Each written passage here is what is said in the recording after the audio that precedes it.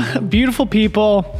Welcome back to the Pillars Podcast. Thank you so much for your time and attention. I do always appreciate you being here. Of course, I am Dylan Bowman, and I am very excited to share this week's episode, which was an absolute joy to record.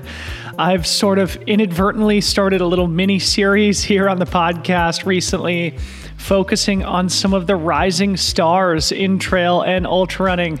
Of course, we recently talked to Drew Holman and Taggart Van Etten, who very much fall into that category.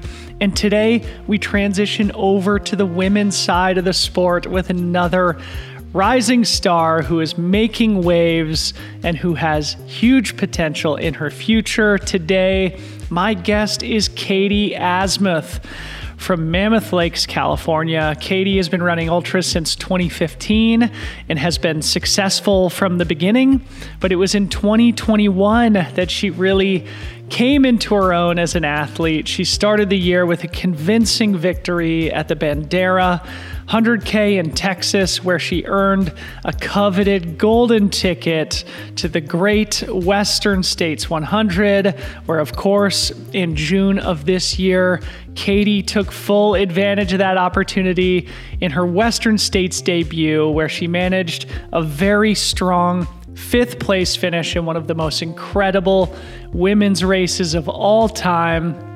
I immediately became a big fan of Katie's, and I've very much been looking forward to getting her on the show.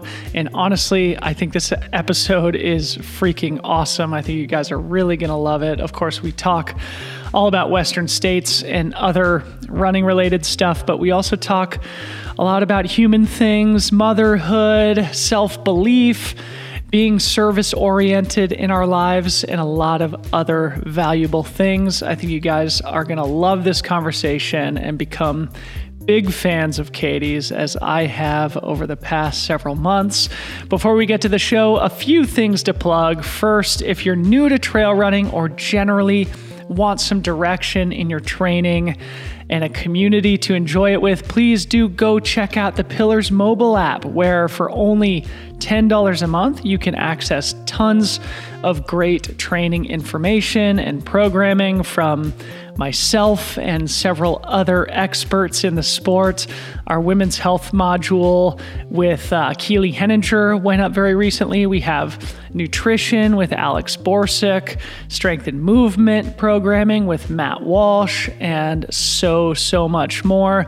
We also do weekly Zoom calls for all of our members, which is the highlight of my week every week. And today's guest, actually, Katie Asmuth, has even shown up a couple of times recently, which has just been so awesome, those Zoom calls.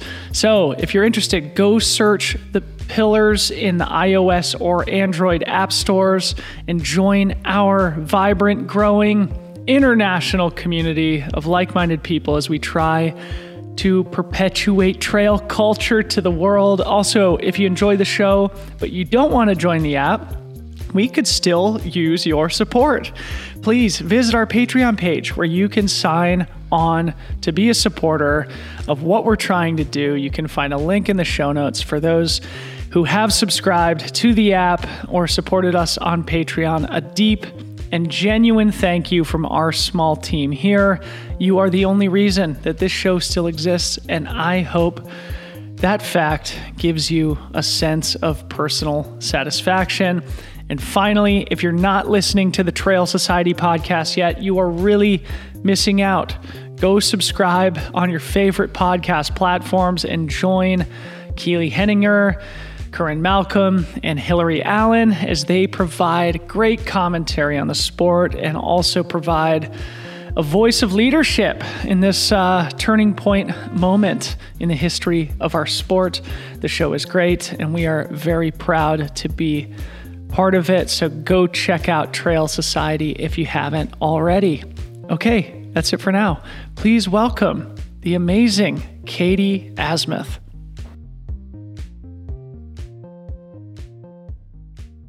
Yeah, for sure. I think it's kind of funny because the first time I met you, was when I was delirious after finishing crossing the finish line at Western States. And it makes me laugh because my husband's like, you sounded like a drunk college student and you were like so stoked and elated, but also just like, I guess I took the microphone from Corinne. I was like, what is happening here? I can't believe I have a microphone in my face. I was like, and then the second time was when I signed on to the office hours at Pillars.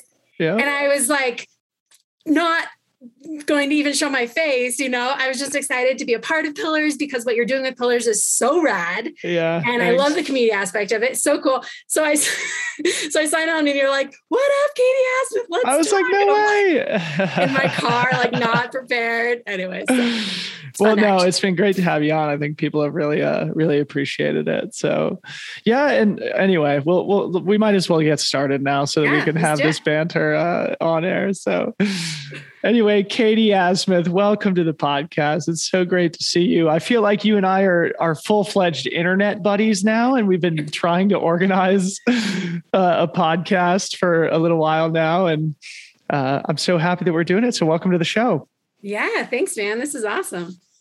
So, we were just sort of talking before sort of like pressing record about our fun little online interactions and our finish line interactions at Western States, which is where you landed on my radar for the first time. And I think it's probably where you landed on most everybody's radar. In fact, I think I followed you on Instagram like during the race that day because I was like, who is this? This is so fun.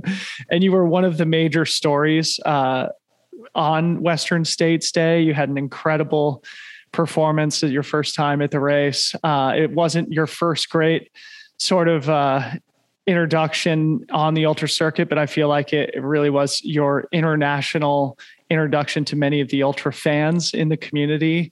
So I'm really happy that we can sort of talk about that race. But obviously, since you are a somewhat newer name on the scene, especially, at the world-class level at Western States, and I feel like you have a really bright future in the sport, I think it'd be fun to kind of start with your background a little bit, going back as far as you feel is relevant. Tell us a little bit about where you're from, where you grew up, and your background with sport. Yeah, sure. I'm first of all, just so happy to be a part of this. And I think what you're doing with Pillars is so rad, and such a huge void in the ultra community is finally being filled, and you're just awesome. So this is a huge privilege for me to be on, and you've had so many incredible guests. I'm like just beginning my journey in all of this. So, but to kind of backtrack who I am, I grew up in Ojai, California. So Southern California. I'm one of 5 kids. We were in the mountains all the time and didn't even consider running in them, but it was always hiking, playing around. I played ball sports growing up, basketball, soccer, softball, volleyball. Ended up playing club volleyball in college in Chicago. Just fun, loved sports, loved teammates, just had a really awesome childhood, really close to my family. Moved back to Southern California, lived in LA, actually lived with a brother and some college friends.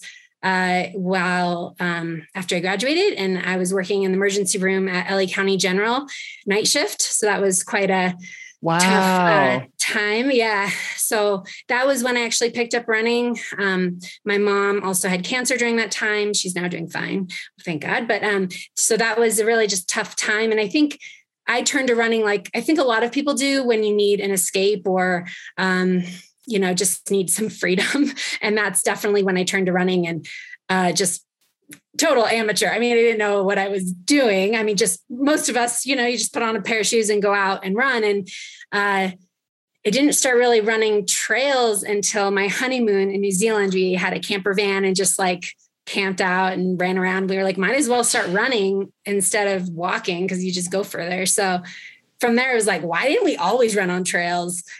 So we came back, we were living in Santa Monica at the time, and I started running on trails with some local trail running groups and learned a ton and just really understood, the backbone trail and tried to figure out how all the trails connected, and just was like a sponge, ultra ladies and the Santa Monica mountain goats, and then met a bunch of friends like through swap somewhere called Play after I got a coach. So it just was like, became a part of my life in a very like quickly, I guess, in just a very fluid way and natural, organic way, and just something I loved. And I don't know, I think I just sort of fell into it in that regard. Like one of those, I don't know, it was like, I'm definitely a late bloomer, right? I didn't grow up playing, like doing cross country or wasn't a runner. I just had my first coach in 2018, right? Wow. So this is very new to me. I definitely didn't manifest any of this.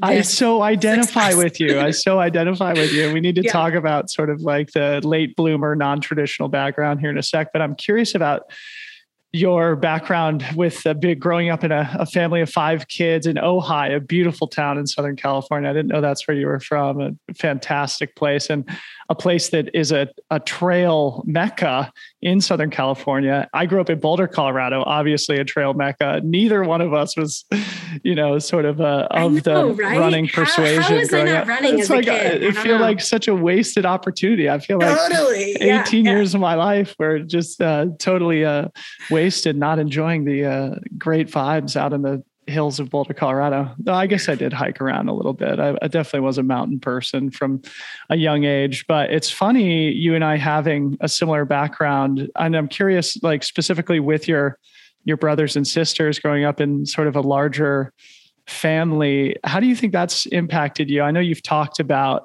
and I experienced it firsthand, the tightness of your family. How do you think growing up in that environment has impacted the person you are? Oh my gosh.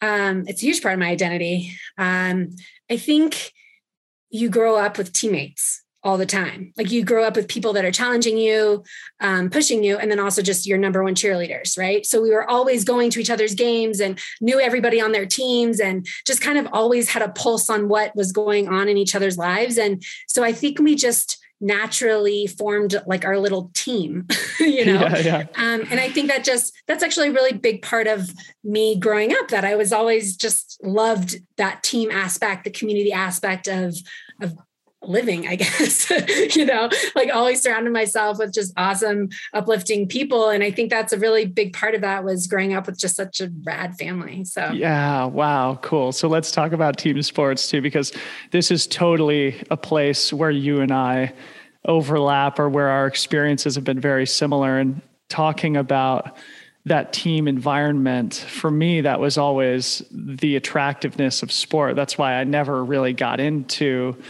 sort of the more individual sports. I know like track and cross country is still sort of a team thing, but it still feels like an individual pursuit, where for me, when I played lacrosse growing up, it was such a feeling of tightness and camaraderie, but it also helped me develop the love of going to practice every day and just like honing my craft. And that is so translated to my life as a runner, just having that habit every day of just going out, getting a sweat in, and working towards some eventual goal off in the future. I'm curious. It becomes intrinsic, you don't need the motivation anymore. It's like your whole team is pushing you to be better. And, that's part of I love the, having women that are super strong on the start line. Like it gets me so fired up, because I know it brings out a better me. I almost feel like they're my teammates out there, like when we're running, it's like, we're all on the same team trying to all beat the guys, like really. Let's be real. It's just cool. And you guys did at Western States. It was a big team of women just absolutely smashing the dudes this year. It was so cool to watch.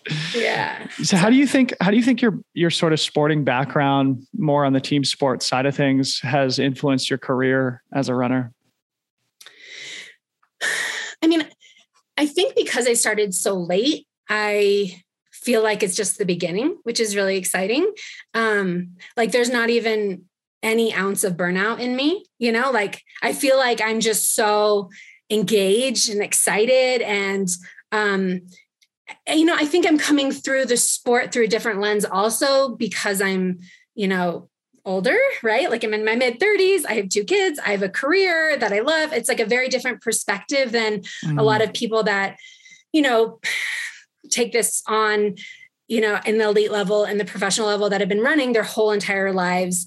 And, can maybe come through it through a different lens. Like if I didn't have a coach, I would have no clue what I'm doing. Yeah. So, I think for me, there's a big perspective in that regards where I like feel like the sporting background gave me the motivation, that intrinsic drive of just love of sport. Mm-hmm. I'm just a huge fan of sport. But now it's like this extra kind of, I guess perspective is the right word, but like a gratitude or like a reflection on like, I'm choosing to do this as an adult, that I'm using all of my free time to do this, and yeah, so I think it's definitely hand in hand. Like I growing up doing sports was a really big part of my journey for sure. Yeah, which makes it easy to continue that habit later on in life. Yeah. I can't imagine, what life would be like without sort of the sporting outlet and just the discipline that comes from the daily grind, the daily training. And I think it's just such a valuable thing for people to experience over the course of their lives, and people find it in other things too, music and writing and, millions of other habits. But I think just the thread through my life has always been sport, and it always sort of created great relationships and made me a better person at the same time. And now neither one of us ever thought we would be professional runners. And here we are chatting on a running podcast. It's crazy, right? It's very crazy. You said before that you initially started running as an outlet when you were working in the overnight shift at the LA County Hospital. I'm really curious to hear a little bit more about that. I'm sure it was a somewhat hectic shift to be working at that particular hospital. Talk about that and how it sort of made you feel like you needed to have that pressure release valve of running. Yeah, I definitely experienced the underbelly of Los Angeles. There was a lot of trauma, a lot of rape, a lot of gunshot wounds and stabbings and horrible, horrible, horrible things. And I couldn't go from that to just go home and sleep. Like that was not, the nightmares were too scary. And I just was so amped. So for me, it was like, I need to get outside and be a normal human and really feel like the wind on my face, the sun on my skin, and feel like this primal need of being outside, and at that time I was running on road because I didn't really know about trail. And so I think, like many trail runners, they start running on road, and so anyways, I'm really passionate about that. How do we bridge that gap?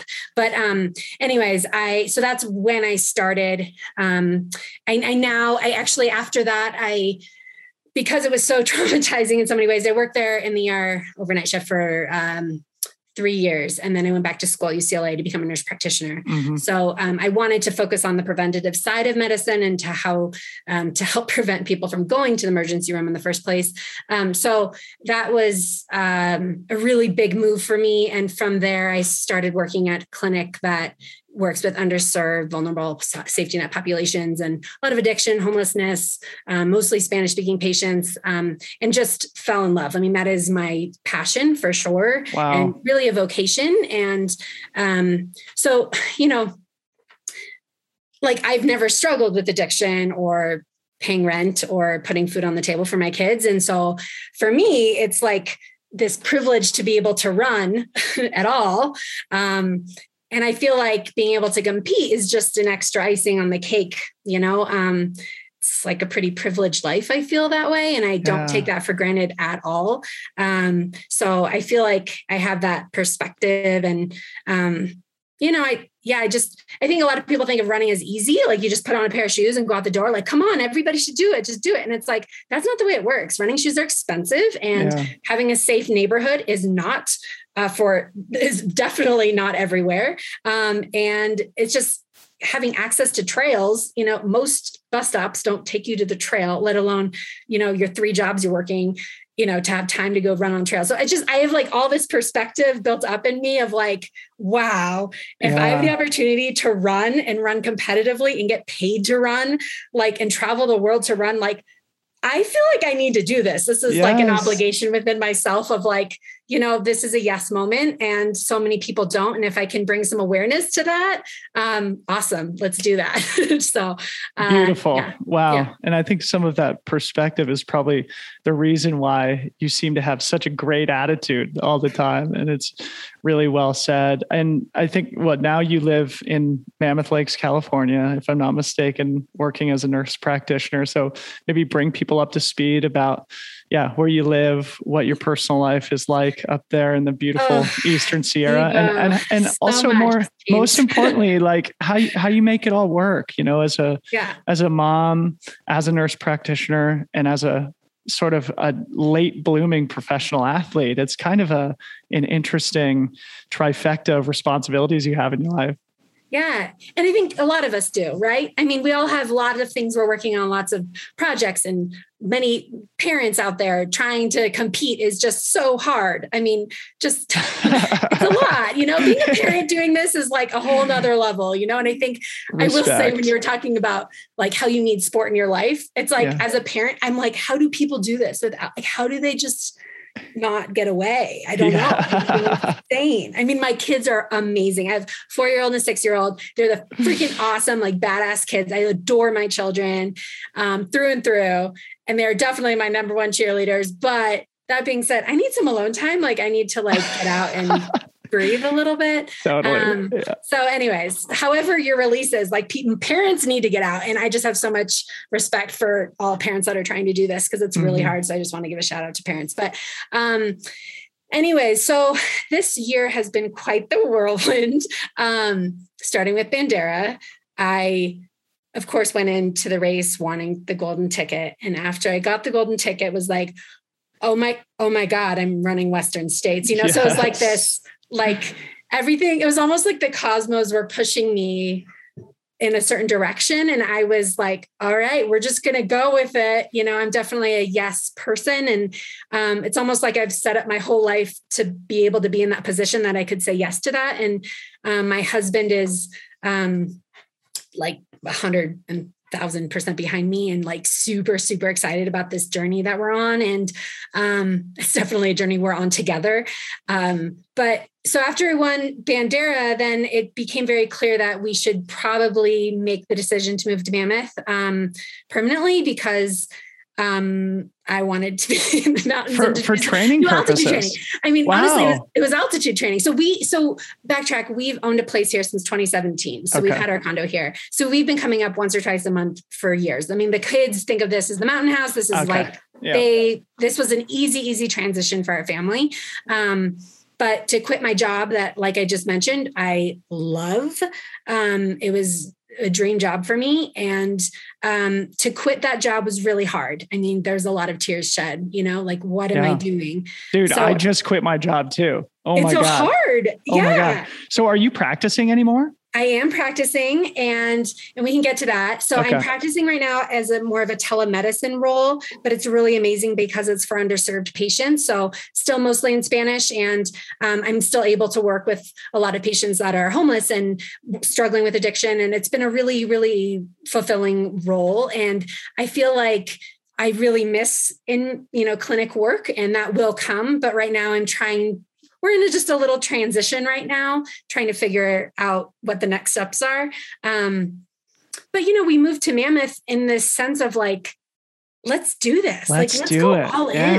I feel like so many people during COVID had the same sort of reaction to the changes of the world. I mean, it just gave us all an opportunity to reflect on exactly where we were in life, the direction that we were heading, and to course correct if we felt like we weren't necessarily going in the right direction.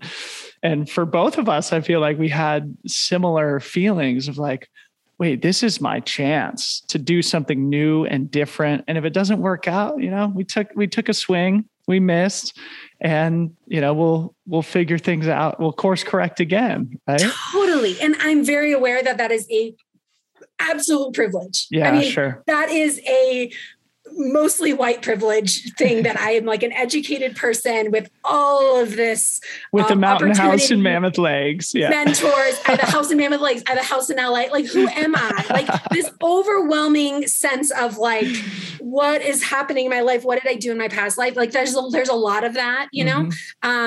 But I'm like, I got to roll with it or run with it, literally. Yeah. So anyways, and I think, Dylan, I really respect your take on the professionalism of the sport, because that really excites me a lot, because I feel like we haven't talked about how I signed with Saucony, but most of my teammates are road athletes. I mean, there's Grayson Murphy who kind of crossover. I do want to talk about this. So it's really, that for me is really an exciting part of this new journey for me, because it was not something I knew anything about in the sport. And, you know, I was just like, let's go frolic in mountains with your friends and like adventure. And now I'm in such a different, you know, I don't want to say I take it more seriously, because I feel like I take life less seriously right now, but it's just this sense of like a professional approach to running that is different. Just if you're going to do it, let's do it right. Let's do it and give the sport the respect it needs, you know? And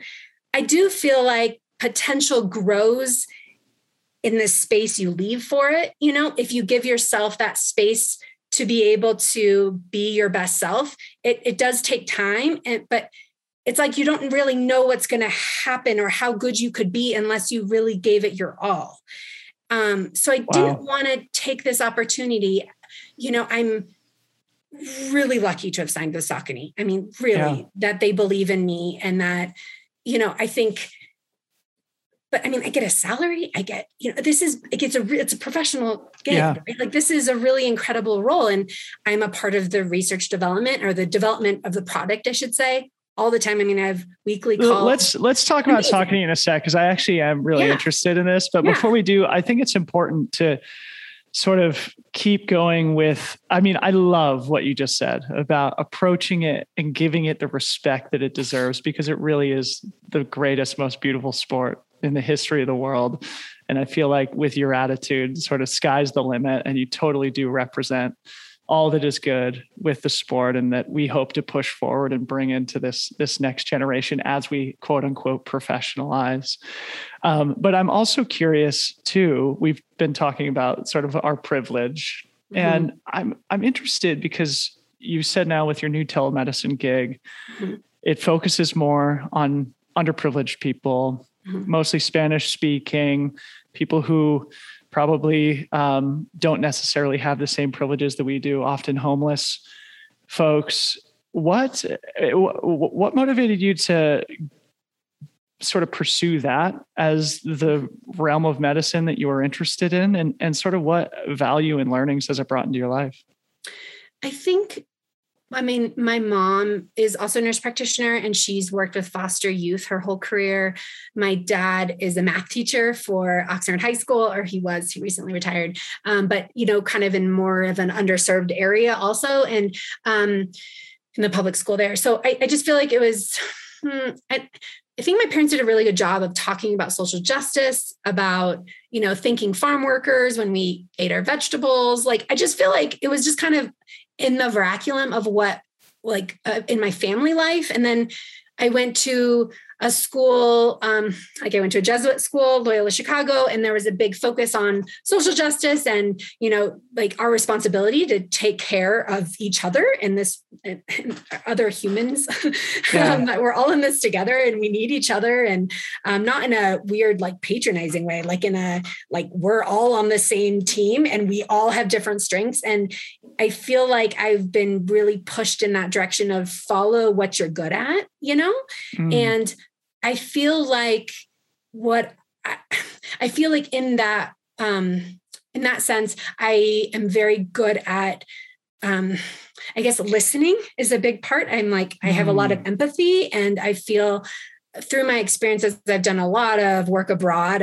My uncle he's actually a priest in South Central LA. And I, spent time there working there. It's like kind of ingrained in my family in that way, where I feel like there's a lot of, just kind of the role of what we're supposed to serve. And I feel like that's a really like pivotal part or important part for me of my daily life. So it's not just like a hobby, it's like really primal. And I feel like there's a part of that in all of us, like you drink pillars, you're serving the ultra community or the trail community in this way. And you're trying to uplift others to be their full potential. And I feel like in medicine, I'm trying to do that in a different angle. But so I guess that's it's beautiful. Answer. Wow. No, Katie, that is fantastic. And I read a book recently that talked about just the importance of leading a life of service and about how that's really where deep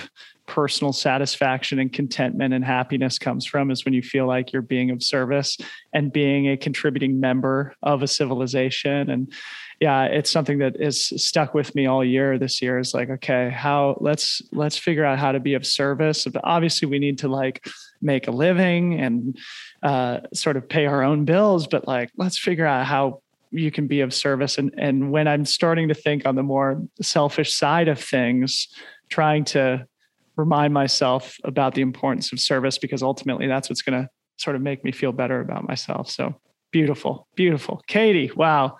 So let's talk about running a little bit because we haven't much. I want to spend most of our time talking about Western States and Ultra Trail Harricana, which you just did, and also want to talk about the future.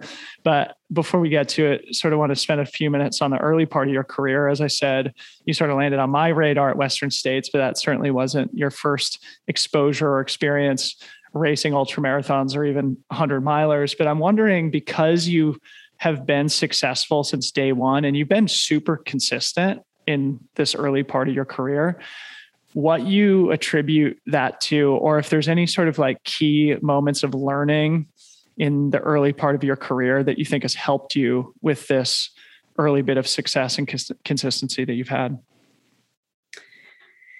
I mean, it's funny. I feel like I'm still in the very early part of my career. I mean, my first ultra was in 2015.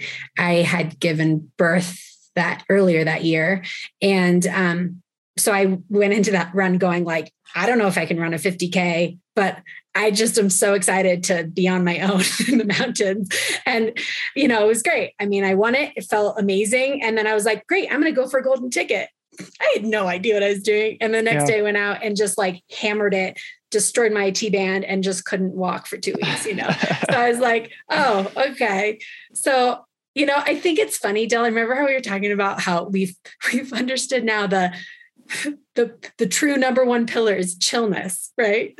That's right. Calm and chill. Like that is something I'm definitely still working on because I'm just so stoked. I think that's a part of the challenge a little bit. Like I need to like calm down out there. Like I'm just so just pumped to be out there that I think I need to save some energy for the legs, Anyway, so I think I've learned a lot every step of the way. I mean, like anybody running ultras, you learn so much every race. And that's what makes it fun too. It's like the puzzle pieces almost get more and more intricate and complex. But why have you been so successful? Like you haven't really had any issues. Is it the fact that you came into it with this competitive experience, obviously, as being a lifelong athlete, maybe a little bit more maturity as somebody who has a career and a family and sort of professional and, motherly obligations in life? What has helped you to be consistent?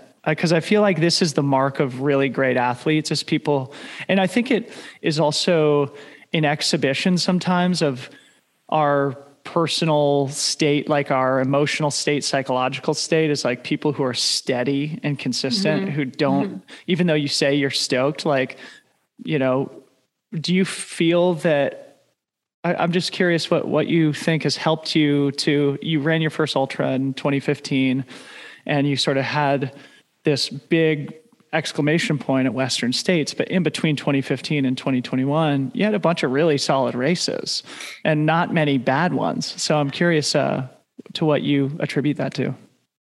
I think I don't race that much. I think that's a big part of it. I think it started really slow in the sense of like my first trail race was a 13 miler, and then I went to a 50K, and then I did the 50 miler, and then I did, 100 miler. So like I like gradually increased. And while I was doing that, I was like a total sponge.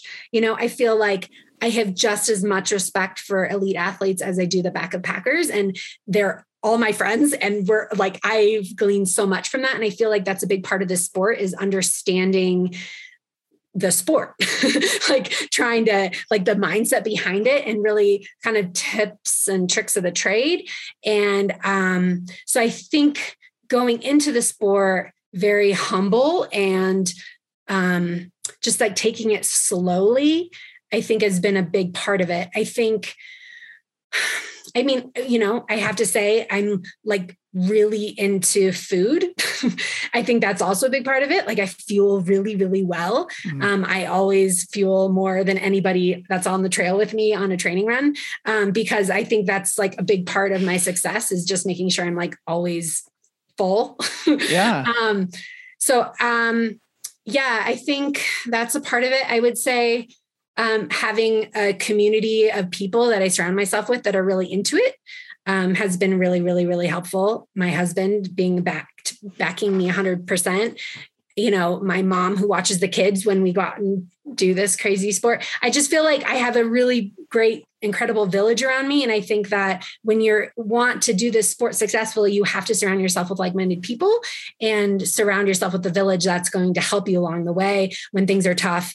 I think having a coach is extraordinarily helpful. I mean, I don't know where I'd be without David Roach, to be honest, in the sense of in a competitive way. Yeah. So that the mindset of really believing in yourself is something he really helped me with, of, what are your goals? And it was like, I want a podium in Western States. And it was like, all right, so, I mean, that was to be able to say that in 2018, is like, it was like a slow build. And I don't know, I didn't jump into it going like thinking that I could get the world quickly. It was like, I'm not a visitor to the sport, and I'm very mindful of this is a process, and I'm loving the process and the journey of it, and not trying to just get to one thing and then be done, I'm a lifer here. So I think you're stuck with me. Yes. Yeah. Another, just beautiful answer. And I do want to talk about yours and David's relationship here in a bit, once we sort of come around to actually talking about the race itself. But that's awesome that in 2018, you vocalized that goal. This year, you missed the podium, but certainly had an incredible race. And sometimes, we have to miss ever so slightly before the goal. God, it makes you even more hungry. I didn't know I was could be more hungry. Yeah. In fact, I finished 5th in 2013 at Western States, and then came back and finished 3rd the next year. So maybe because we're so similar in so many different ways. I'll take it. Yeah. You'll be there, or maybe you'll have a cougar to show for it, which I don't have, unfortunately. But maybe someday. So before we kind of come around to Western States, obviously we've already talked about the fact that you won Bandera back in January of 2020. That's where you secured your golden ticket. And we now know that you've had this long-term goal to be in Western States. So obviously there was no reluctance to accept the golden ticket. But I'm curious, having won that race, I mean, that's kind of a pivotal moment in an athlete's career, is to win a golden ticket race. Like, that means that you have the privilege of racing one of the world's most important events, the Western States 100, but it also proves that you are competitive on the national and potentially even international level.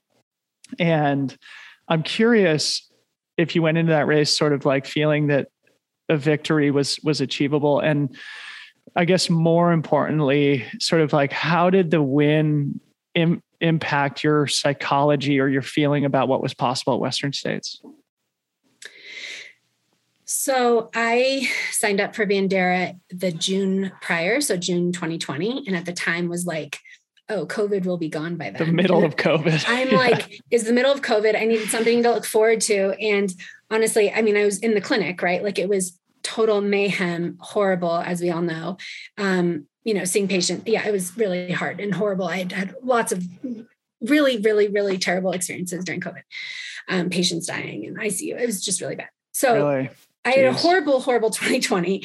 Though I did run I Am Tough, which was extraordinary. And that's a whole nother conversation, but I gave up I kind of disengaged from even running Bandera at all. We were in the middle of a surge in LA County. I told Pete, like in November, I was like, kind of giggled, like, I'm only doing Bandera if I get both my vaccines in time, right? Yep. Like there's no possible way. And of course the race is going to be canceled. It's, whatever. And Pete's like, I don't know, it's Texas. It's Texas. Like, it might actually happen. And it was like, no possible way. And this was before Christmas. Like, I mean, come on, and then everything surged again over the holidays. And then this is right in the beginning of January. Like there's no way I'm going to this race. Well, somehow it was like total, I felt like the cosmos were like telling me to go in this direction because I was able to get both vaccines. I'm a family nurse practitioner and a high risk, clinic. And I was able to get both vaccines in time and I flew to Bandera. So honestly, I showed up on that. I towed the line just stoked. I mean, I didn't even care. I was just excited to race because I was trained to race. It was either that or go for the backbone FKT. And I was like, another thing we have in common. Yes, you should do that. Yeah. So I was so pumped to toe the line. I really didn't know anything about the course except it was 2 loops. And I knew Emily Hoggood was running it because we had run at I Am Tough together. And so I knew of her, but really I didn't really know anybody else out there. And David, my coach, reached out to another runner that was going to be running it, another swap athlete who ended up winning the race, Ryan Miller. Yeah. And Ryan Miller calls me the night before and was like trying to scramble a team to crew for me. And I'm like, Ryan, I can't believe you're doing this. Like, so you traveled totally solo. Totally Sans solo. Crew. Wow. Didn't know a soul. Not one's human. Wow. And I show up and I had 2 pacers I never met. Right. One of which actually ended up pacing at Western States, which is so rad. Cool. And who's also going for Courtney Rouse. She's going for a golden ticket at Bandera this year, which is cool. So you're going to return the favor? You're going to go pace her? I can't make promises. But, anyway, go ahead. Yeah. So, it's a very, I'm just like throwing this together, like I'm going to go for it because why not? Yeah. And I mean, I broke my nose. That was a bummer. Oh, right. Yes. But I still won. And that was like, I was still pinching myself. Like I couldn't believe it. And I got a really good time. It was just really cool. Right. Yeah. But so how did that impact the feeling of what your goals were going to be at Western States and how you belonged within that field? I need to make sure I'm saying this right. When I won at Bandera, I felt, I don't want to say I still have more in the tank, but I feel like when for instance, in other races, I've gone deeper than I had at Bandera. So I felt like when I ran Bandera, I was like, I think I got one of the 4th or 5th best times ever at that race. And I was like, man, like I still feel like you could have gone faster. And I feel like that feeling of like, I think I really can compete on this like bigger stage. And so that's when the confidence started to really build. And of course, David Roach is like, you're the best in the world. Like he does every summer, but you start really believing in it. And I think, I think that was an exciting time because it is so mental. And I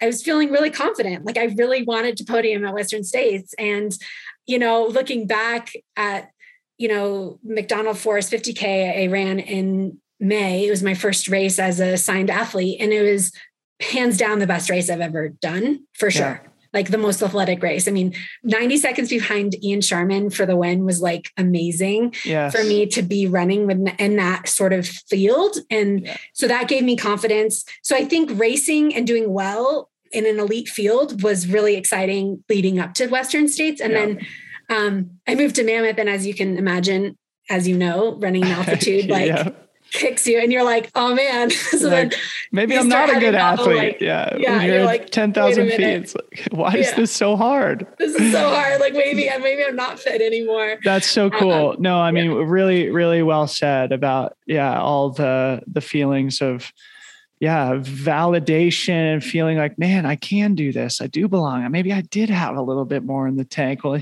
here's how I stack up against times from the past, like going into Western states, feeling like, maybe something special could happen today. So I want to talk about the David Roche thing also, because I think this is really important. But before we do, let's touch on Saucony, because this happened right after Bandera, right? So you officially received the support, signed a contract to make you a real professional athlete, to get the support of a major footwear and apparel brand in Saucony. Could you just talk about how that came together? I'm curious also because Saucony is not necessarily big in the trail space, right? So how did those conversations come about? And maybe how your relationship has been with them so far in this partnership. So I was very proactive about reaching out to companies after Bandera. So a little bit in my mind, I was like, I wonder if people are going to reach out to me, and nobody reaches out to you. It's like everybody, I shouldn't say, I think a couple, but for the most part, it was me reaching out to people going, hi, I'm going to be running at the world stage. I'm going to go for a podium placement. I want to represent your brand sort of thing. Yeah. Very throwing it out there. Well, Saucony, I have a special relationship with because I read an article in Runner's World a couple of years ago, and it was about dirt power. And I remember, and I saved the article because I was like, this is so cool. This company is so cool. And not nobody, but like a lot of my friends weren't running in Saucony. And I just thought their idea of being on trails makes you stronger, like the transformative power of running on trails and like getting dirty, and like the strong women that are running the trails, the entire trail department is just so rad. And the whole company is run by a woman, and it's just like very woman based. Yeah. So their CEO is a woman. It's just very family oriented in the sense that people have been there for 20, 30 years. I mean, Saucony was actually started in 1898. Wow. So this is a really established brand. Now, that being said, people only hear about Peregrine, right? It's like there's one trail shoe and there's actually a lot more, but people don't know about it. And so I think that they're really trying to work on their trail strategy, and it's been really exciting for me. And when we talked about the professionalism part of it, it's more for me than just running. I have one-on-one calls with the CMO, the chief marketing officer, like for the whole company, Like, that's really rad. I'm a part of the development, so I get to know what's in the pipeline. I'm very, so that the business side of it has been a part of the sport I knew nothing about. And so I'm learning a lot. I didn't know how to name things on the shoe. Like, what's that called? And they're like, an outsole, Katie. That's the outsole. Like, I had no idea. I'm not a total shoe nerd. Well, now the rubber part. The rubber part. I'm like, this part. Like, I need more grip or less grip or whatever, So do you feel that they're serious about the sport of trail running? Because I feel like this is an inflection point in the history of our sport, in the arc of our sport, right? It started out as an outdoor brand type of activity, right? For brands like Salomon and the North Face and Montrail back in the day. We saw Nike come into the space. Now we see Adidas making a big move. I've heard that Brooks their plans are that they're going to spend as much money on trail running as they are road running. And so I feel like, as you and I have talked about a little bit in our conversation today, this is a moment for our sport. I'm curious if you can share anything about what Saucony's vision is as they approach the sport themselves with your help. Right. And I think that's a big part of it is they want the athlete involvement. So, I just had a call. I don't know if I can talk about this. I don't know, whatever. Yesterday I had a talk with the head of trail, the head of product of trail, the CMO of the entire company, and Grayson and I, and that's it. And we're sitting there talking about the 3 to 5 year trail strategy for Saucony, And so then we're going to have like these weekly calls, like continuing. So it's like, this is so exciting, the energy that they're putting into the future of trail. So for me, I'm just excited about what's in the pipeline also, right? Like, I just think the product is incredible, but I just love that the energy towards trail is changing, and I think that is because people are buying more trail shoes, right? Yeah. So they're seeing that. It's not like they're just like trails and they're realizing that the mountains are awesome. It's this is a cool thing. No, it's like, actually, this could make a difference for our bottom line. Yeah. But that's totally great. Yeah, we're awesome. making a difference. Yeah. Yes. And same with sustainability, right? Like we want that as consumers, right? We want products that are not bad for the environment. Yeah. We want to partner with organizations that are doing good for the world, right? Yeah. So it's just I think it's exciting time. I think we are, like Saucony has this whole Run for Good campaign, and they give millions of dollars to fight childhood obesity in community clinics. That's cool, right? Yeah. So it's things that I can stand behind more than just the product itself, which is unreal, but it's like I think that's a big part of the consumerism. It's not just the product, it's what's behind the product also, Yeah. So anyways, I'm very cool. I'm into it. Very cool. And it's so cool that you and Grayson can have a real personal relationship and a real likely measurable impact on this category and be part of what will hopefully be a successful investment on their behalf. So anyway, let's move and talk about David Roche and the self-belief thing, because I think this is really important.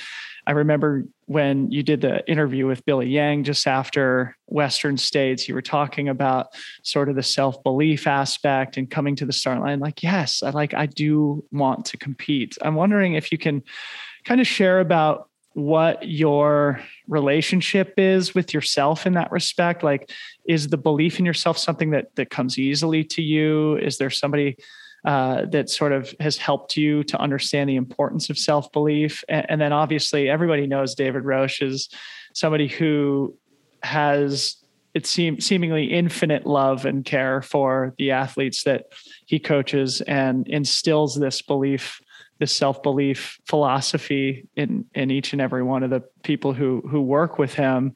So maybe just talk about the overarching theme of self-belief as it relates to you personally and your relationship with your coach. Sure. I think there's maybe a little bit of irrational confidence, or maybe I should say, I think David Roche has this idea of really pushing the boundaries of like the human psyche of like, we are impermanent, that sort of thing. Like we aren't going to last forever. So this whole, like one of his things he says in every email before a race is like, you're stardust with delusions of grandeur, right? And the reason he says you posted this on your Instagram yesterday. I think it was. It's so good. It's so ridiculous. He's such a good writer, but it's like this idea that like, why the heck not?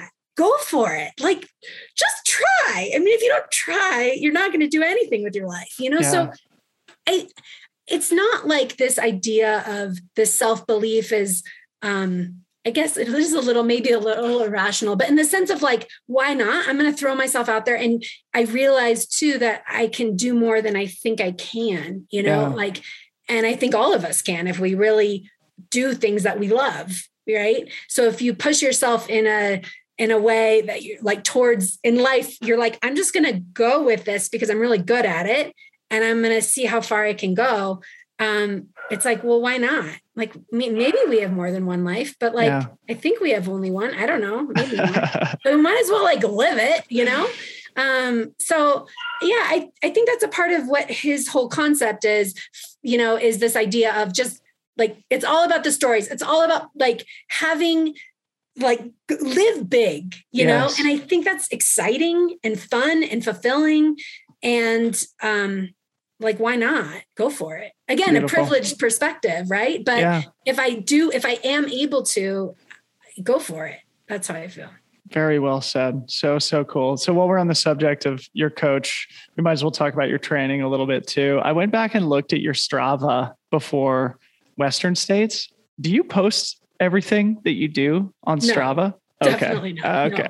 No, I do not. I was curious because, well, maybe you could just give us a glimpse into your training, because when I looked at it, I was like, wow, she's getting by on some lower volume training. And I know that David is also very long-term focused with his athletes to make sure that they can perform really well, but also perform well over time. So maybe just talk about your guys' training, maybe specifically as it relates to Western States, because I do want to sort of move towards that subject here sooner rather than later. So let's talk Western States. remember training before Western States. I'm working full time at a clinic. I have 2 young children. I'm kind of not in survival, but like kind of scraping by training, right? Like most of us.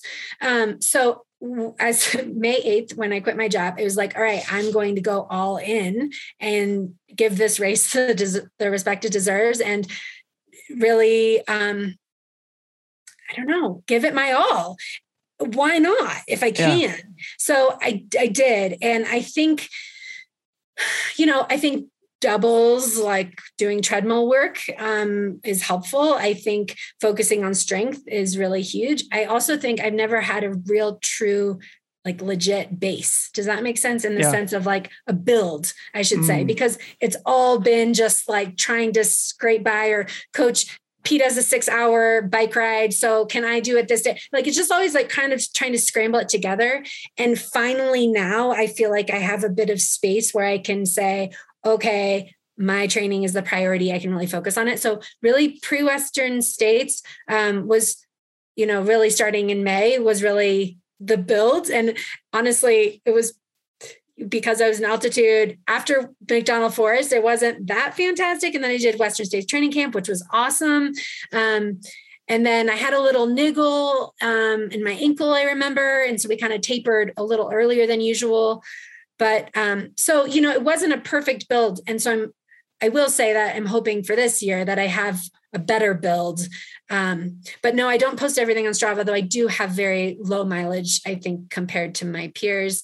And I think that comes with just being a mom and the stress of that. And also, I think that will change this year also. Very cool. Very cool. Okay, let's talk about Western States. Finally. I feel like we're flowing great, and I'm having such a great time talking to you, but we need to talk about Western States eventually. So let's do that now. I want to start with, again, listening to your interview with Billy Yang after the race. One of the things that you said was that you had this sense of calm and gratitude on the start line. And I just think this is a really important thing to emphasize that I want you to expand on.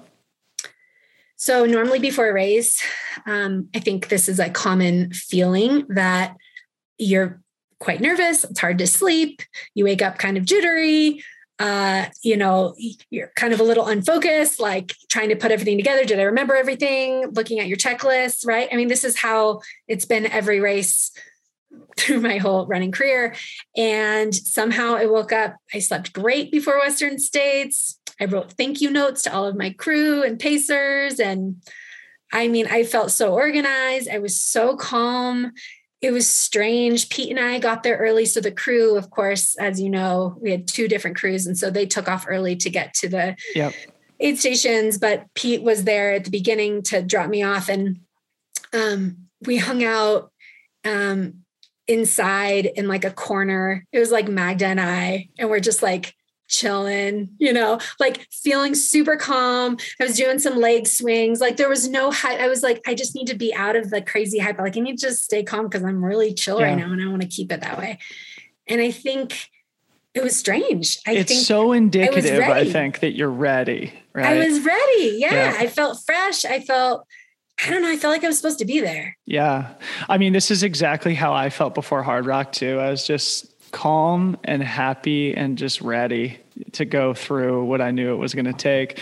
And similarly, I just had Courtney DeWalter on the podcast, and she said she felt that way before UTMB. It wasn't that she wanted to avenge her DNF from Hard Rock. It wasn't that she wanted to defend her championship and outperform her 2019 performance at UTMB. She was just happy to be there. She was calm.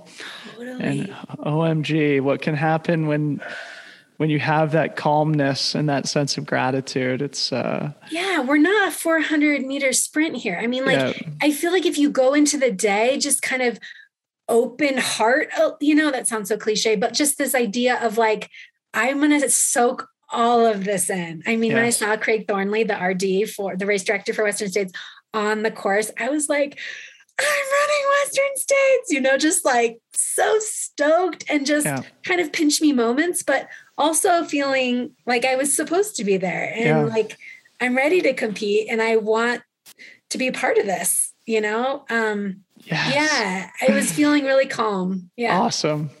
So the race itself, you obviously started with a sense of calm and joy, and you had belief in your own abilities. Talk a little bit about the early part of the race, because eventually, if I remember this correctly, eventually you made your way into third place. And this is when all of us, on the live stream, we're like, man, who's Katie Asmuth? We're all looking up your results, sort of informing ourselves at the same time as we're informing the audience about what you've done so far in your career. And there was also the reports coming in from the chorus that, Katie Asmuth, it just has this enthusiasm. And so I guess I'm curious about, as you made your way into like podium contention at Western States, which, as we've already mentioned, has been a long-term goal of yours. What was going through your mind there as you were sort of running through the field and passing a lot of women who were more experienced in general, but also at this specific race? What would take us inside that sort of early to middle section of the race experience for you? So the early section, I'd never been in the high country because I had only been on Western States, the training camp. So that was really remarkable for me, and just kept it really chill, chatting it up with the other girls. There was a lot of females, I should say, not girls, women that are so strong that I've looked up to for so long. And it was so awesome to just be running with them. And it was fun. It's like you kind of forget you're even running Western States when you're in that high country part, because we were just like having a good time. And then I guess I slowly started feeling really good. I mean, was like, all right, I should probably start racing. I think I felt that a little bit too early. I think I have the we'll CR get to that. For a section of downhill where I should not have that CR. Like my friend told me that you ran that faster than Tim Tolson. And I'm like, oh God. Oh no. Oh no. So that was I just felt really good. So there's this part, when you run 100 miles, you're going to feel horrible. So when you're feeling good, you want to use it. So I was like, okay, I feel fantastic. I'm going to kill it right here because later I'm going to feel horrible. Well, I think I maybe shouldn't have been destroying my quads on that descent, into the canyons as much as I did, but I felt good at the time. And I was like, I'm letting gravity, take me, but whatever. My quads were shot by the end of the race. So that didn't work out. Yeah. So some strategy, will change there. But anyways, I passed Addie Bracey at that point in the canyons, and I headed up to Michigan Bluff, and I guess Ruth Croft was right behind me at that point. I was, I think, maybe fourth or fifth at that point. Anyways, I headed into Forest Hill and was just so amped. I don't know. It's like there's this energy in you that you're like, I'm doing this, and everybody is there. It's so hard not to be amped at Forest Hill, isn't it?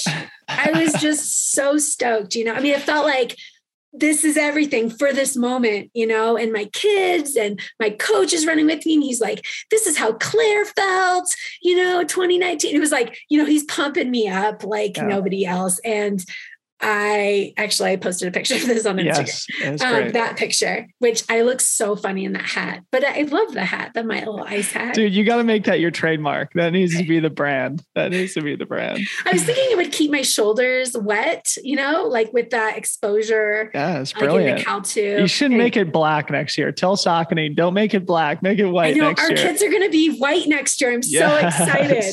Yes. So was it leaving Forest Hill that you were in third place? So I was in third. Yeah. And then I actually was in second for a little bit, but nobody knows except me because it was in between aid stations. But I was running with Courtney Rouse, the one that paced me at Bandera. And we were so fired up, right? Yeah. So we take off. Had you passed Ragna? Okay. Yeah, it was Ragna. So I passed her, and I was like, I mentioned to her when I saw her up ahead, I told Courtney, let's look strong, Yeah. So you pass her, and then I very quickly realized that I was sprinting, and that was not sustainable. Oops, I still have 35 miles to go. Yeah.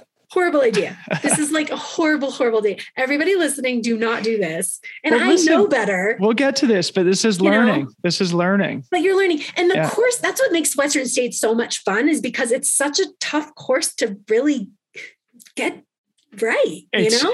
I mean, totally 100%. For those who are listening, who haven't run the race yet, I mean, on paper and the finishing times are all super fast, right? But it is such a hard race to figure out. Yeah. I think next time I will be more measured at Forest Hill, like coming out of Forest Hill. And I also think that when you pass somebody at mile, 70, to not take it so like to heart, because after I passed her, I was like, I'm feeling good, I'm going to pass her. And then like 3 miles later, she passed me again. And I was like, oh man, I can't keep up with that. So I think that was like, Katie, you have like everybody says the race starts at Forest Hill, but like for me, I feel like I need to mentally prepare. The race starts really at the river. Yeah. Like you still need to be really strong after you cross the river. So I have to share a funny story from my own experience of Western States, because this is so perfect. You and I are just the same person basically, but in 2012 was my first Western States. Okay. You and I are the same age. So I did my first one 9 years ago, and on Cal Street, the same section that you passed Ragna, I passed Dave Mackey. Okay. Legend of the game. Total legend of the game. And one of my idols. And there's a section there that's called 6 Minute Hill, right? So you're on the single track, and the single track dumps you onto a fire road, sort of as you're working your way down to the river crossing. And I passed Dave Mackey with my pacer, and it's sort of like right there at 6 Minute Hill. So hot. It's so hot right there. Right. And I could tell Dave was annoyed because, his pacer was like, hey, Dave, let's step aside because these guys are coming through. So Dave steps aside, I come through, and then hit 6 Minute Hill, and I start hiking, and Dave Mackey just comes and runs right past me again. And he's like, yeah, good thing you passed me there, like totally. Oh, no. I'll always remember it. It was absolutely like one of those moments where this veteran of the game and legend would just sort of like put a new overambitious youngster in his place. And then, went on to, I think he beat me by quite a bit that year, but anyway, it's funny. It's funny, the overlap. So yes.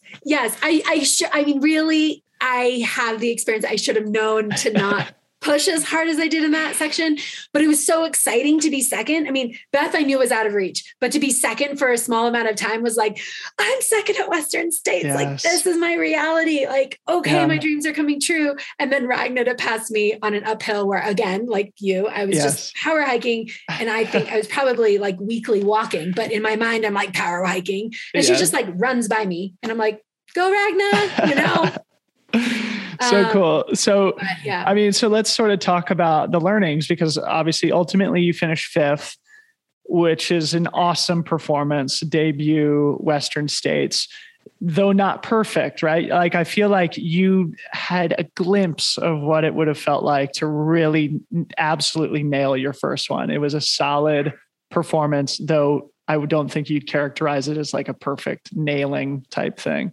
And you and I have talked about this, but you faded near the end. Ultimately, not only Ragna, but Ruth and Brittany pass you later on in the race. 4 incredible women, including Beth Pascal, in front of you.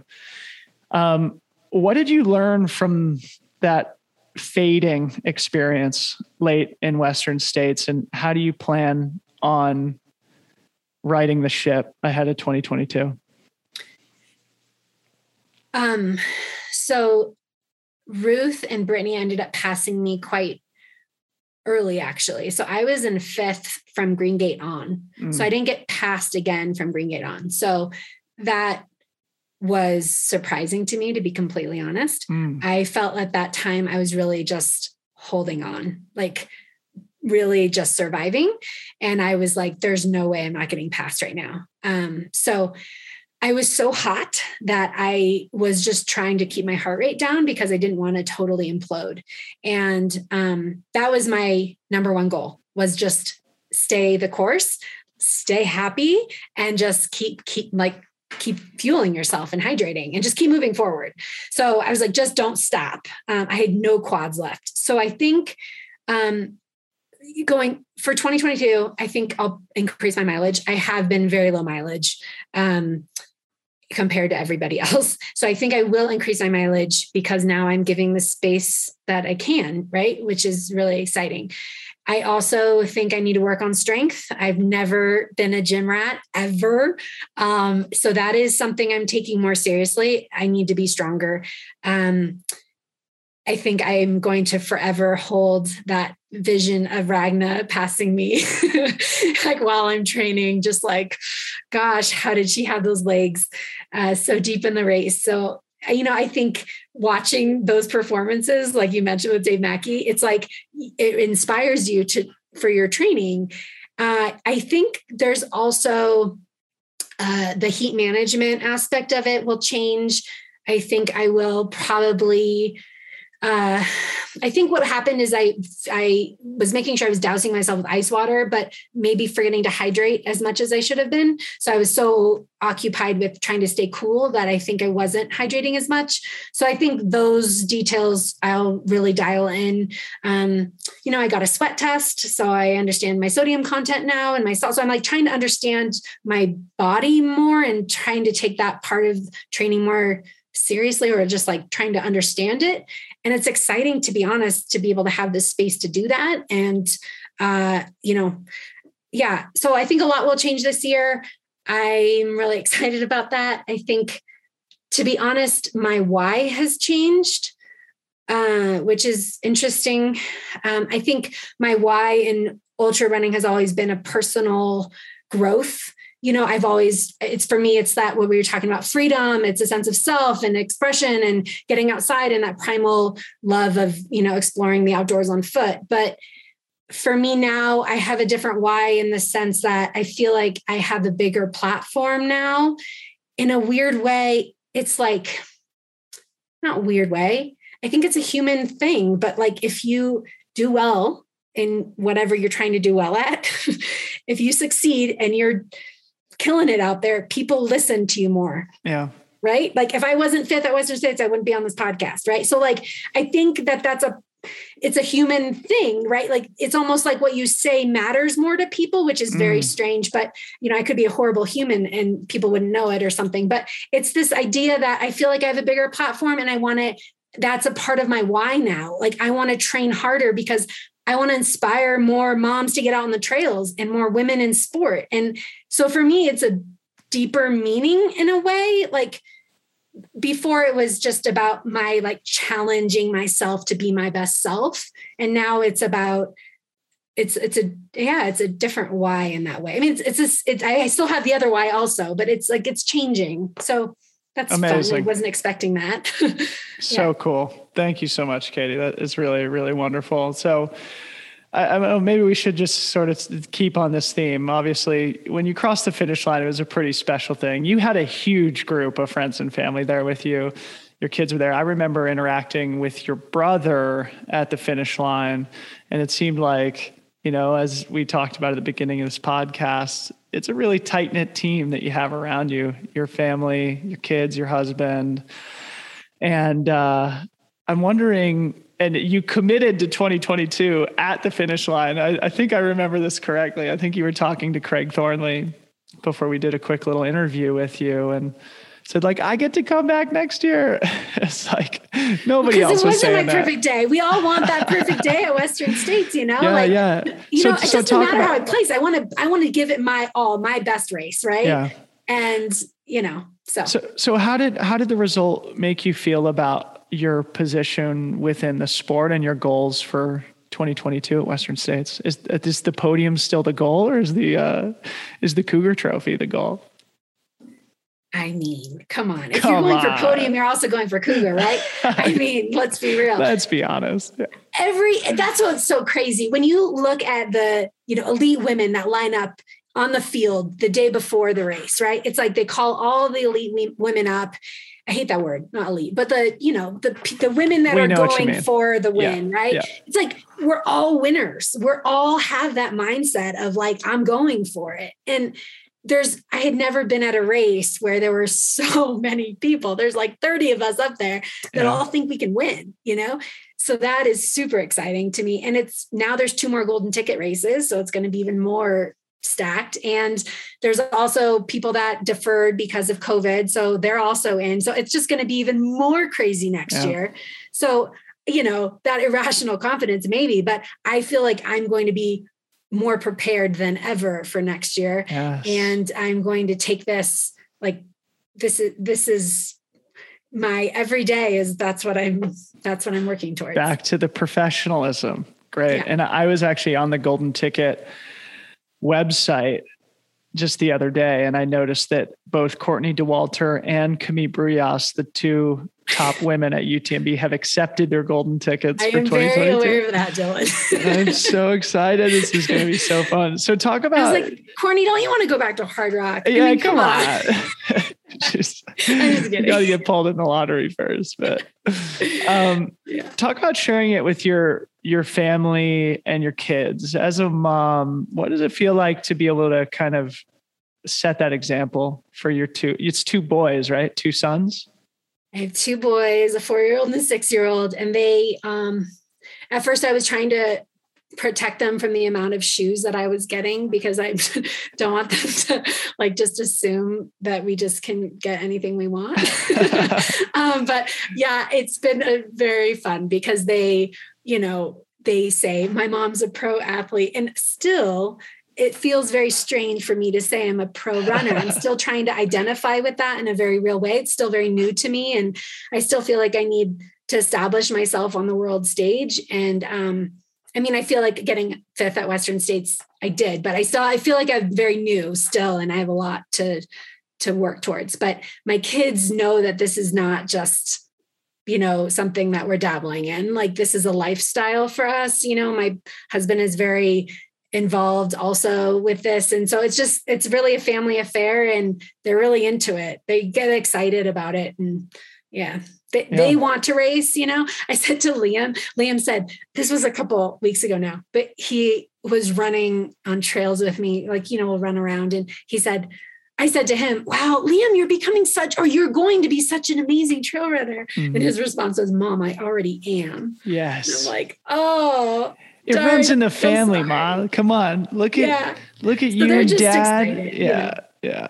Well, that's so cool. And I think it is so inspiring for other mothers out there to see you have such a strong run at Western States. And I think you can definitely be an inspiration and sort of somebody who proves that it is possible to juggle or wear all these different hats and to support your husband and his endurance pursuits as well, and still be a solid, tight-knit family who, sort of travels as a caravan, as a parade, as it seemed you guys did at Western States. It was so cool to see you guys. I think leaning in for help is a big part of, being a parent and doing this, so that's important. Yeah. So, for me, after your race at Western States, it felt like, okay, the next step for Katie is, an international type event.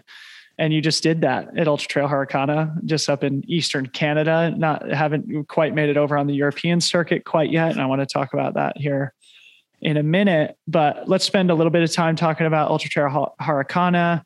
This is a 125K race in Quebec, I believe it is, a race I've heard great things about. Talk about why you chose to do that after Western States, and maybe give us the brief synopsis of how it went there and what you learned. I'll try and keep it brief. So I was chosen by the Ultra Trail World Tour to run the race. So I had asked for a fall event because I knew I was running Western States. So that's the race they gave me. And I was super pumped because I don't know that area at all. And honestly, I went into that race very naive. I had never run on the Beast Coast before. Holy moly, that was a very different terrain. So, it's funny too, when I have talks with Saucony, I'm like, I want the lightest shoe and just add grip. Right. And then I run there and I'm like calling the trail strategy team, like, okay, actually we need to keep some of those other shoes on the, whatever. It's just a funny, perspective, because I run in the Eastern Sierra. We have incredible trails, as you know. California, we have buttery trails comparatively. And wow, this race was a total, just something I wasn't used to. So like ropes and climbing over boulders and like a lot of scrambling and just tons of routes. There was a couple sections where it was like a downhill fire road. And I'm like, oh, thank God. And I could actually run. I'm like, I want to run, So I'm realizing now, like, I will not be running the Hurt 100, not my strength. So I really enjoy running, and I'm less proficient at scrambling, I guess. Also, I got lost, which was a huge bummer.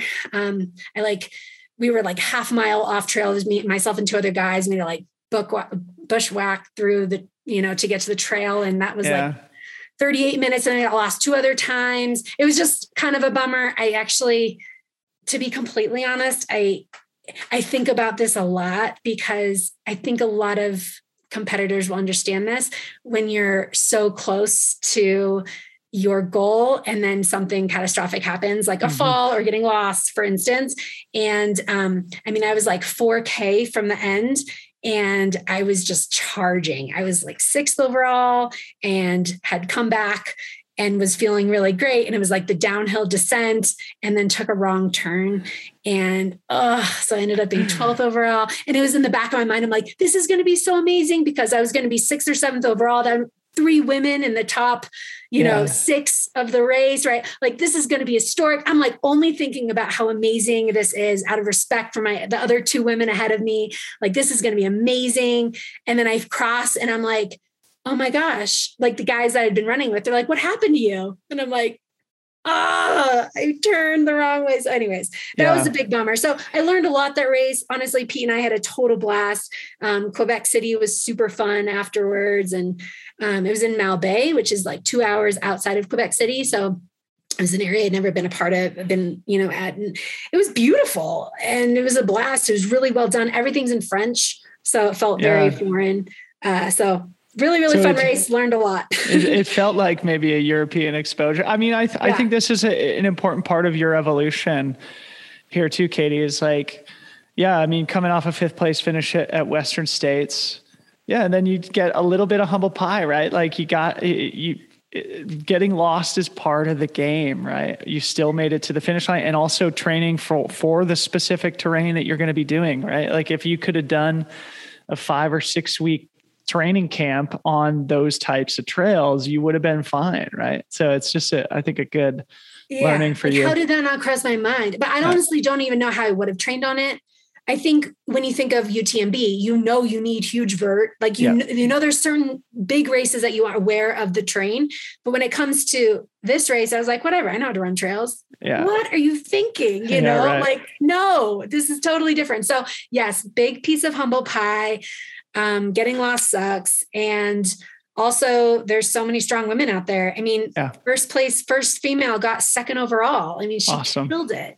So anyway. Let's talk about this too, because we sort of talked about it yesterday on our little community call, but I think it's important to sort of talk about publicly, because I think this is one of the stories of 2021 in ultra running, is the women absolutely just smashing it this year. Of course, at Western States, 15 of the top 30 finishers were women, including yourself. We saw Courtney Dauwalter finish 7th overall at UTMB. Keely was 4th overall at Sonoma. Stephanie Case, who I just had on the podcast, was 3rd at Tour de Glacier. This woman at Ultra Trail Harricana was 2nd overall. I think there was 2 women or maybe 3 women who just smashed it at the Spartathlon. And so again, this is one of the, I think, main stories from the entire year in ultra running. Maybe talk a little bit about your perspective, what the energy is like within the women's side of the sport right now, and how do you feel being part of it? I don't think it's right now. I think it's forever. going forward. I think it's like this has, in the past, if a woman won overall, it was a really big deal, like you got to write up an ultra running magazine. It was like, now it's not, it happens. It's incredible how often it's happening and how often women are in the top 5, top 10 of these huge races. So I think there's this like energy push, it's almost like the idea of the unthinkable, like a sub-2 marathon or whatever, right? It's like, once it happens, it's like, oh, okay, it can happen. And it's like, now it's all happening and we're all just getting better and better and pushing each other harder and harder. And I think maybe more of us are taking it more seriously in that way, like really wanting to be able to compete at the best and the like longevity in sport. And I think there's just a lot of discussion about that. And I think it's a really exciting time to be in the sport. And I'm really proud of what women are doing. And I'm just really thrilled that it's happening now. So. Yes, well said. It is very, very exciting. And you and I think about the future of the sport quite a lot. And I could think of no better thing for the future of the sport than to have a year like this happen at a time when a lot of the brands are taking their strategy as it relates to women in the sport and with the proportion of their teams in a lot of cases. I just think the future is really bright. And I think that you guys are inspiring a lot of people right now. So the future is female, Debo. Yes. Okay. So let's wind down. This has been so fun. Oh my goodness. It's been such a joy to chat with you. So let's finish just with generic chat about the future. What, I really am curious because obviously you did race in Canada, but it's really the next step for a professional athlete of your level is to go race in Europe and elsewhere internationally. What do you have planned for the future? What are some of your big dreams that you see over the course of the next, say, 3 to 5 years? Sure. So I'm, like I said, I have so many bucket lists. And I've never done Hard Rock or Leadville, or I've never been abroad in Canada, but that was my first. So I've never been a part of any of the UTMB races. So that to me is, makes it even more exciting. Like there's so much I have to learn, and I feel like I still have a lot to do to establish myself in the sport. But I will also say that I watched very closely the live coverage of UTMB this year, and how, back to Emily Hoggood, was the only runner in the world, male or female, who was able to get top 10 at both Western States and UTMB. So I think watching that carnage was very humbling for me to watch that. And I think it's really tough to do that right. And I would never want to hold back, even subconsciously, from Western States, like any ounce of anything because I want to perform UTMB week. So, I think at this point, I think CCC, like a shorter distance, would be more feasible for me. I think UTMB is an obvious goal. But with Western States, hopefully on the radar for a long time, I don't know how I'm going to fit UTMB into that, but I want to run it eventually very badly, but I want to also take it really seriously and make sure that I'm prepared for that. So that's my answer. I think that's wise. You're so right that everybody who attempted to do the Western States UTMB double this year, with the exception of Emily Hoggood, had a really hard UTMB. We did see Abby Hall, who I think was like 13th or 14th maybe at Western States this year. And then she finished in awesome second place at CCC. So I do think that it would be good for you to go over and potentially do CCC after Western States, because then you would get the exposure to the UTMB vibe. You get to run nearly 100K that's identical to the UTMB course, and generally get your feet wet in the UTMB experience prior to hopefully tackling that full loop around the mountain. But yeah, I think I speak for a lot of people in that, yeah, it would be awesome to see you competing on that international stage as well. And yeah, I think there's a lot of exciting things happening in the sport. And I think there's going to be a lot of opportunities for you to go test yourself against international fields as well. But yeah, understanding that you've got a free ticket into Western States next year. And because you got so close to the perfect day this year, I'm sure you're going to be hungry and ready for 2022. That's very true. Yes. Yes. Well, Katie, again, it's been such a joy to chat with you. I feel like, I feel a connection to you. I feel like we share so many things in common, and I'm really excited to sort of share this conversation with the world. And I appreciate your time coming on the podcast. Yeah. Come back to Mammoth. You can always crash at our place. Yeah. Well, hopefully next summer, because if I don't get into Hard Rock, I would hope to do UTMB. And then, I'd love to come back and train there because we had a great summer. So yeah, awesome. This has been super fun. Thank you, Dylan. Thanks, Katie.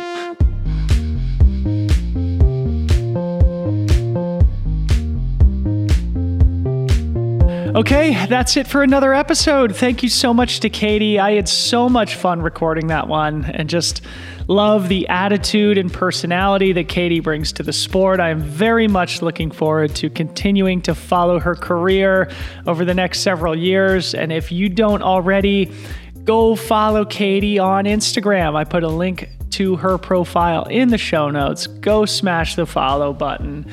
Drop her a DM, let her know if you enjoyed the show and what resonated with you. And while you're there, feel free to share this episode with your followers too. It always makes me feel good. You can also go leave us a rating or review in Apple Podcasts. The show is really growing, but if you help us continue to reach more listeners, you'll also be helping to help us achieve our goal of saving the world through the beautiful sport of trail running. But that's it for now. Big changes, big announcements coming soon. Lots of exciting things in the near future that I'm so thrilled to share with you eventually. But until then, remember that I love you guys. I appreciate you listening to the show. Until next time, talk to you soon. Bye-bye.